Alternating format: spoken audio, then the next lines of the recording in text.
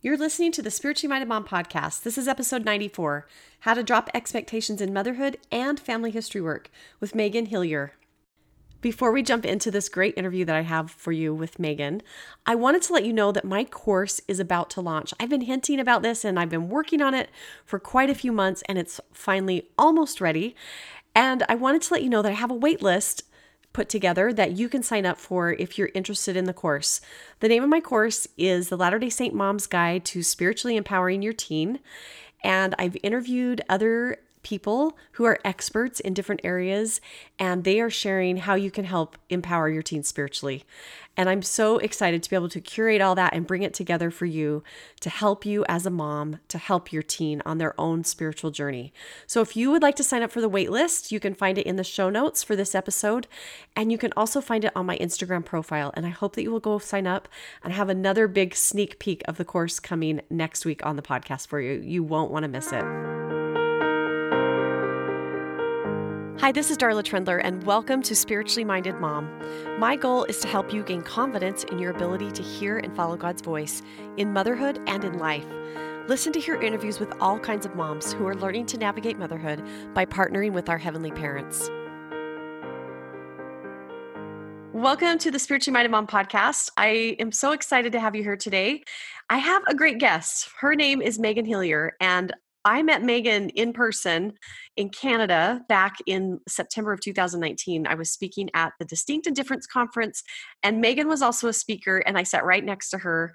And she gave a great presentation about family history. She's someone who's earned a degree in family history from BYU, Idaho, actually family history research, and she has a real passion for sharing that.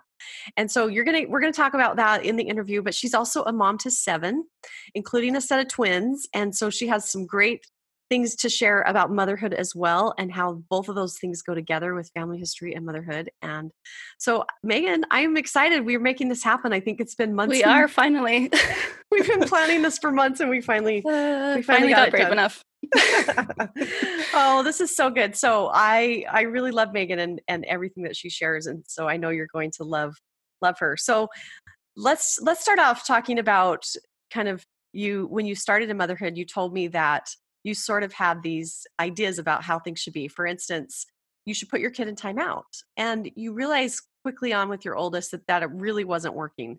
So how did you kind of figure out what your own philosophy of motherhood was going to be, and what did that look like for you? Yeah, well, I like to say that I was kind of forced into having patience. My oldest daughter was born, and then when she was 2, I had twin boys. And I quickly learned that my expectations of how things were going to go, how my kids were going to behave, how our house was going to look was not going to happen. So one of the things I remember learning in motherhood was the timeout thing. I distinctly remember we lived in this townhouse in Ottawa, Canada, and my twins were maybe 2 months old. And my daughter was sitting at the kitchen table, and I gave her the wrong color of plate. And she threw a fit, and, as 2-year-olds do. But as a first-time mom of 2-year-old, I thought, this is not okay. She has to go to her room. She's sent to timeout because, this behavior is not okay. And that is just a constant daily struggle if I nitpick every little behavioral thing that my kids do. So I quickly learned that was not something that I wanted to have part of my life and my relationship with my kids. Eventually, I was led to, we moved back to Southern Alberta, and there's a great parenting program here where they had courses where they taught about parenting. And it just, as I learned those things, I knew that was me. That was how I wanted to parent my kids. And it was not by a way of addressing their behaviors, but a way of basically just loving them. And it just felt like how our Heavenly Father parents us, accepting where they're at and addressing their feelings and validating and providing a place where they feel accepted. Now that, equating that to behavior for your children isn't really, we're not just going to let our kids do whatever we want. But as we parent out of love and not just addressing the little things that they do each day, we help them grow into who they are to become. So yeah, that's kind of how I evolved in my parenting. Obviously, I'm not perfect, but I think letting go of the idea that I needed to do things how the world said I needed to do, that timeout is a very popular parenting technique. But for me, it just didn't address what was actually going on in the relationship and in my child's behavior.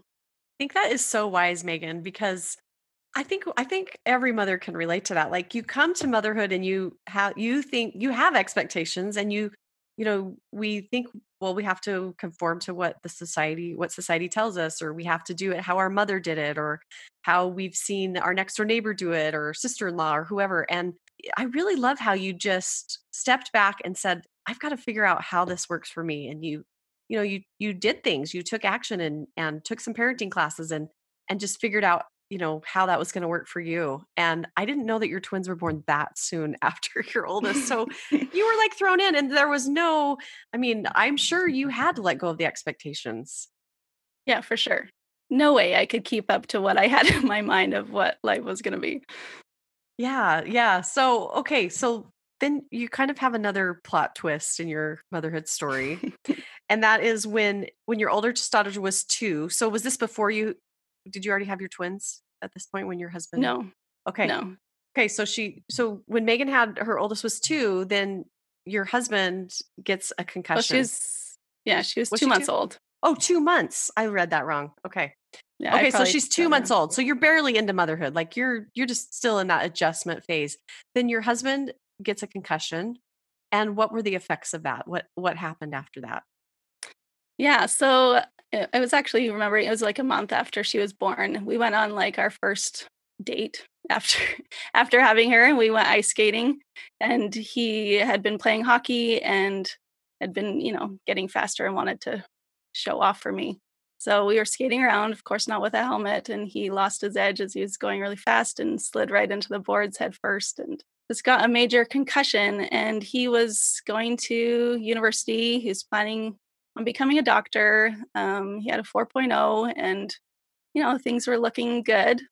But he got this concussion, and just results of that, he wasn't able to focus as well at school. He ended up having to withdraw, and life just got different. We actually, he tried going to university two more times at different places. We moved to Ottawa, and then we went to BYU for a semester, and it just wasn't working. And I think once we finally accepted that life was just going to be different, opportunities came for him, and he has a good business right now where he's able to work when he can. He still has health problems that he struggles with, but I know that opportunities came because we were willing to do whatever. So when this happened, I mean, this has been ongoing for years, and your life changed in a just an instant. You may not have realized it in that moment, but it really did. And so I know from talking to you in the past that a result of that was that you had to take on a lot more than maybe you typically would have as far as the day-to-day things that were going on. And then you go on to have 6 more kids. You had one, you go on to have 6 more kids. Megan, I just look at that and I say, how did you have the faith to do that, knowing these struggles that you're going through with your husband's health? And how did you have the faith to keep going and to keep having kids and to just really not know how it was all going to work out? I never really had a number of kids that I wanted to have. My husband and I, we would have a child, and of course, right after you have a child, you don't the thought of having another one does not come for a while. Right. But I don't know, we just knew that another was going to come and another was going to come. And yeah, with my husband's health, I've had to most of the day-to-day tasks of motherhood and life that goes with having 7 kids falls on me, and that has been a struggle. I i still get overwhelmed, I still struggle, and life is not perfect, but I think I have come to understand that it is okay how life is. I think sometimes we get this idea in our head of how things are supposed to be, how, what our children's life is supposed to be like, how our family is supposed to be. And when it's not like that, we can feel like maybe something's wrong. Sorry, I'm a crier. but Totally fine. but I think trusting that Heavenly Father is aware of me and having different instances in my life where I have seen that And I know that he's aware of me and that life is okay, that we are still happy even though our life is not perfect or what we had planned out in our head when we first got married. Where have you seen God in these instances where, I mean, have you had moments where you just, was it through other people? Was it through prayer? Was it, promptings? How have you seen him? I'm sure it's been many different ways, but any specific examples of how you've seen him show up? Yeah, for sure. There's been different times in my life where something came that maybe I didn't know that I needed, but looking back, it was something that helped me get through some hard times. Back when I was taking those parenting courses, there were a couple neighbors that I had that were also there. And I'm not a very outgoing person. I kind of stick to myself. And up to that point, I mean, I had acquaintances and friends, but no one that was really like a confidant or that I could tell whatever to. But this one friend, she actually moved in just behind our house and she invited us over for dinner. And slowly we became friends. It takes me a while to feel comfortable with someone to be friends, but we became friends where I could just show up at her house and talk and that was something that I definitely needed during that time. And so I feel like instances like that where opportunities came and I allowed myself to become friends with someone, even though I am kind of an introvert, I guess, and I didn't want to, but it was a necessary thing for me. Other times, well, one of the main things that have given me strength through motherhood and through life when maybe things are overwhelming and hard has been family history. And I think that's also another thing that when I decided to do it, I didn't necessarily know how much it would help me. I had always been interested in family history. My dad, I remember seeing him as a kid work on family history and we'd have family evenings where he'd, sit us all down and say, "Okay, I want you to work on this family line." And of course, we never did anything. But that seed was planted in my heart and I knew that it was something important. So when these promptings came for me to work on family history and that I needed to get a degree in it even, I went for it, even though I mean, I've had a bit of background in it, but nothing major. But as I've learned about my ancestors, and not even majorly, but just like opening up the Family Tree app and reading the memories on there, or even just looking at their pictures, especially on days when I do feel overwhelmed and when maybe I've lost it on my kids or just feel a little underappreciated. It's almost like I can feel them there cheering me on. And that has been a major strength for me. I love how Heavenly Father prompted you to find family history and that you may not have realized it in the moment, but that was something that was going to give you so much strength and so much perspective. And I think, you know, we don't think about it all the time, but we do have ancestors who are cheering for us, who are pulling for us. I know the prophet said in his talk, Spiritual Treasures, that when we go to the temple, we can have the angels to be there for us. And I think, why wouldn't those angels? This is my own opinion, but why wouldn't those angels be those ancestors helping us? So what are some other ways that you feel like family history just strengthens you and blesses you in your life? Well, going along with that, when you talk about the angels, that just made me think of a story. I wasn't sure if I was going to share it because sometimes these stories are, close to our hearts, but Mhm. it's not really an ancestor, but my uncle passed away. I don't even remember how many years ago, maybe 6 or 7 years ago. And he was like a second father to me. His daughter, my cousin, we were born 2 weeks apart and we lived a block away. So I was at their house every day. And he passed away a few years ago. And I don't even remember the situation in my own life, what was going on, but I'm sure I was overwhelmed. I probably had 5 kids by then. And I had a dream one night where he was in my dream. He was young and I was in their house and he just walked in the door and he said, "You're doing a good job with those kids there, Megan."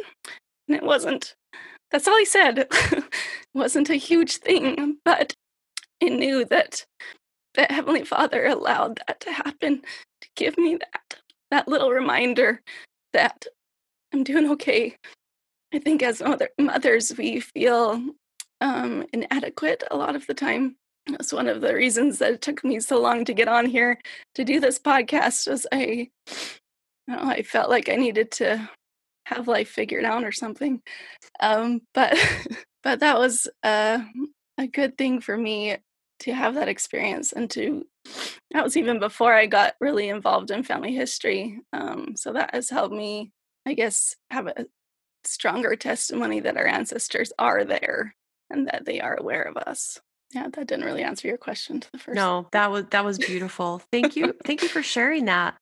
It shows so well how they are aware of us, and they do want to help us, and what a strength that is for you. Even I'm sure it was in the moment, but even to go back, I mean, I can tell by hearing you recount the story that it's still a strength to you in your life. And I know you feel really passionately about helping other people do family history work. And it's overwhelming. It's like hard to know where to start, and hard to know what to do. So I think you're doing a great work in helping people. So you felt this prompting to do family history work. You went back to BYU Idaho and you got a degree, and now you're teaching other people. So what would you say to a mom who's in the middle of motherhood like you are, with with kids, and you have kids of all ages, and we all know that's such a busy time of life.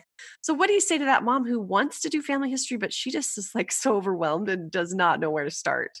What would be your advice? Well, I think first of all, I totally get you. that Because you've that been is there, right? normal. Yes, that is normal to feel that way. And I think, especially, like, I'm a bit of a perfectionist, that I like want to have it all figured out and make a plan, and I'm going to do this and then this and then this, and then when I get on there, I'm like, I have no idea what I'm doing when I get onto Family Search or whatever.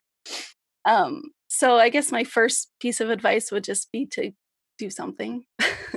Okay. That I think that kind of goes with anything in life. When we want to learn anything, we might think we have to have a grand plan, or have a perfect course that we're gonna partake in, but just do something. Just download the Family Tree app. If your family tree is already in there, then that's great. You can just click on people and benefit from other people who have added information into Family Search. But if you don't have a family tree on there, just put your own family in there. Go back as far as you can, adding in information about your family, and just get started. I think our biggest obstacle is ourselves, but we stop ourselves from trying or doing things because we think we need to know more. So I would just say get started. Just do something, right? Like Just do open up that something. open up that app. And I remember when we were together at the Distinct and Different conference, Megan gave a talk, and you had everybody open up. What was the app that we opened up? Well, I forgot what it's yeah, called that now. was a Is that family the tree Family app. Tree app? Yeah. Okay. So we're in this auditorium with all these women, and she has us open up the app and figure out who we're related to. And it was so like I wish you could have heard like the buzz in that room, and how everybody just lit up and was so excited to figure out, hey, you're my fifth cousin 6 times removed or whatever. It was just super fun, and the connection that builds. So I think we can feel connected to our ancestors, who have gone on, but we can also feel connected to people in our own life, our own family, our own extended family, even people that might be helping us on Family Search. We're researching the same lines. I've felt some connection with those kinds of people before. So there's a great place to start. Like open up that app somewhere, Yes. and when you're around a lot of people, and you'll figure out Yeah, it's lots of fun. that you're related. So what about we talked about lowering your expectations and just accepting things, and not worrying about all the stuff that's not important with motherhood. What do we need to lower our expectations about with family history? I think sometimes, even for myself, when I get on there and want to find something, I think one of our expectations is that we're gonna, uncover some great mystery and find hundreds of names to take to the temple. But what I found is that it's not often like that. It's very slow. Like I know well-meaning church leaders maybe will challenge us to all find a name in like a week to take to the temple, but that's not always possible. And to not get discouraged by that, because even great genealogists can have a hard time finding names to take to the temple. And I think if we let go of that idea of finding names and more about learning about those names that are already there, that can kind of release the pressure that I feel. I mean, obviously, taking names to the temple, doing ordinances for our ancestors is the most important thing. But I feel like secondary part to that, that is also almost equally as important, is to get to know our ancestors. And that, more than just seeing their name, but to look at those documents, see their handwriting. Maybe we don't have pictures of them, but we can see those documents that represented them. And even just through a boring document, I don't think they're boring, but some people might. Through these documents, you can get to know them so well. You can see what their occupation was. You can see where they lived. You can see if they had children, how old their children were when they died. You can start to connect to them. And I feel like that is important. I think sometimes I used to think that knowing these stories about our ancestors, I used to think that was just like a nice thing, maybe to get people interested in family history. But the more I've done, the more I've realized that that is the point. That's the point, to get to know our ancestors, because when we do that, we can feel connected to them and they can help us in our lives now. And when we do their work, when we do their ordinances work and they give them the power of the priesthood, they can better help us. Hey, you just like totally opened my mind to something new, like about family history, because how many times do we hear take a name to the temple, a name, a name, a name? It's not a name. It's a person. They are so much more than just a name. They lived a life and they have experiences that we can learn from.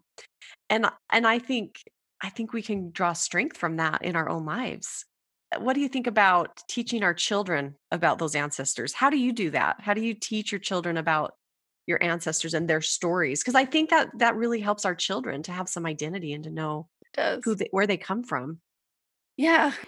I don't know. I feel like whenever I bring up family history to my kids, they kind of roll their eyes and they're sick of it.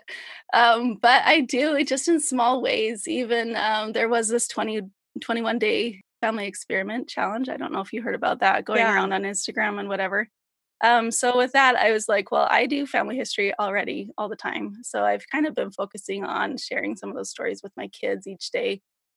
And again, it hasn't been perfect. There's been lots of days we've missed, but just little neat things that I've brought up and shared with them. And something that I learned from Light Keepers, that was also another free thing that was going around, from Light Keepers from Rootstech, Rana Farrer. In her talk on there, she talked about kind of relating to our ancestors, finding commonalities and ways that we can relate to them. Just she talked about her kids and how she, pointed out things that her ancestor liked and her daughter also liked, and how that was kind of a strengthening thing for her. I decided to kind of do that with this, teaching my kids about their ancestor story. So I have an ancestor that he was doing handsprings. I shared that on Instagram a few weeks ago. How he would do handsprings up until he was like 80 years old. And, some of my kids are interested in, learning how to do flips on the trampoline or something. And we might think that that's a totally silly way to connect to our ancestors. But I think that it kind of plants a seed in our kids' hearts that, their ancestors actually were real people. And that can help them hopefully get interested in it later.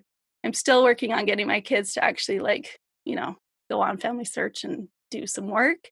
But I think just having an understanding that our ancestors were real people and that they had stories and that they can help us now. And just I bear my testimony of that to my kids often. And hopefully they'll remember that. I think that is so good, Megan, because we don't have to feel guilty about doing family history or finding a name or all of that.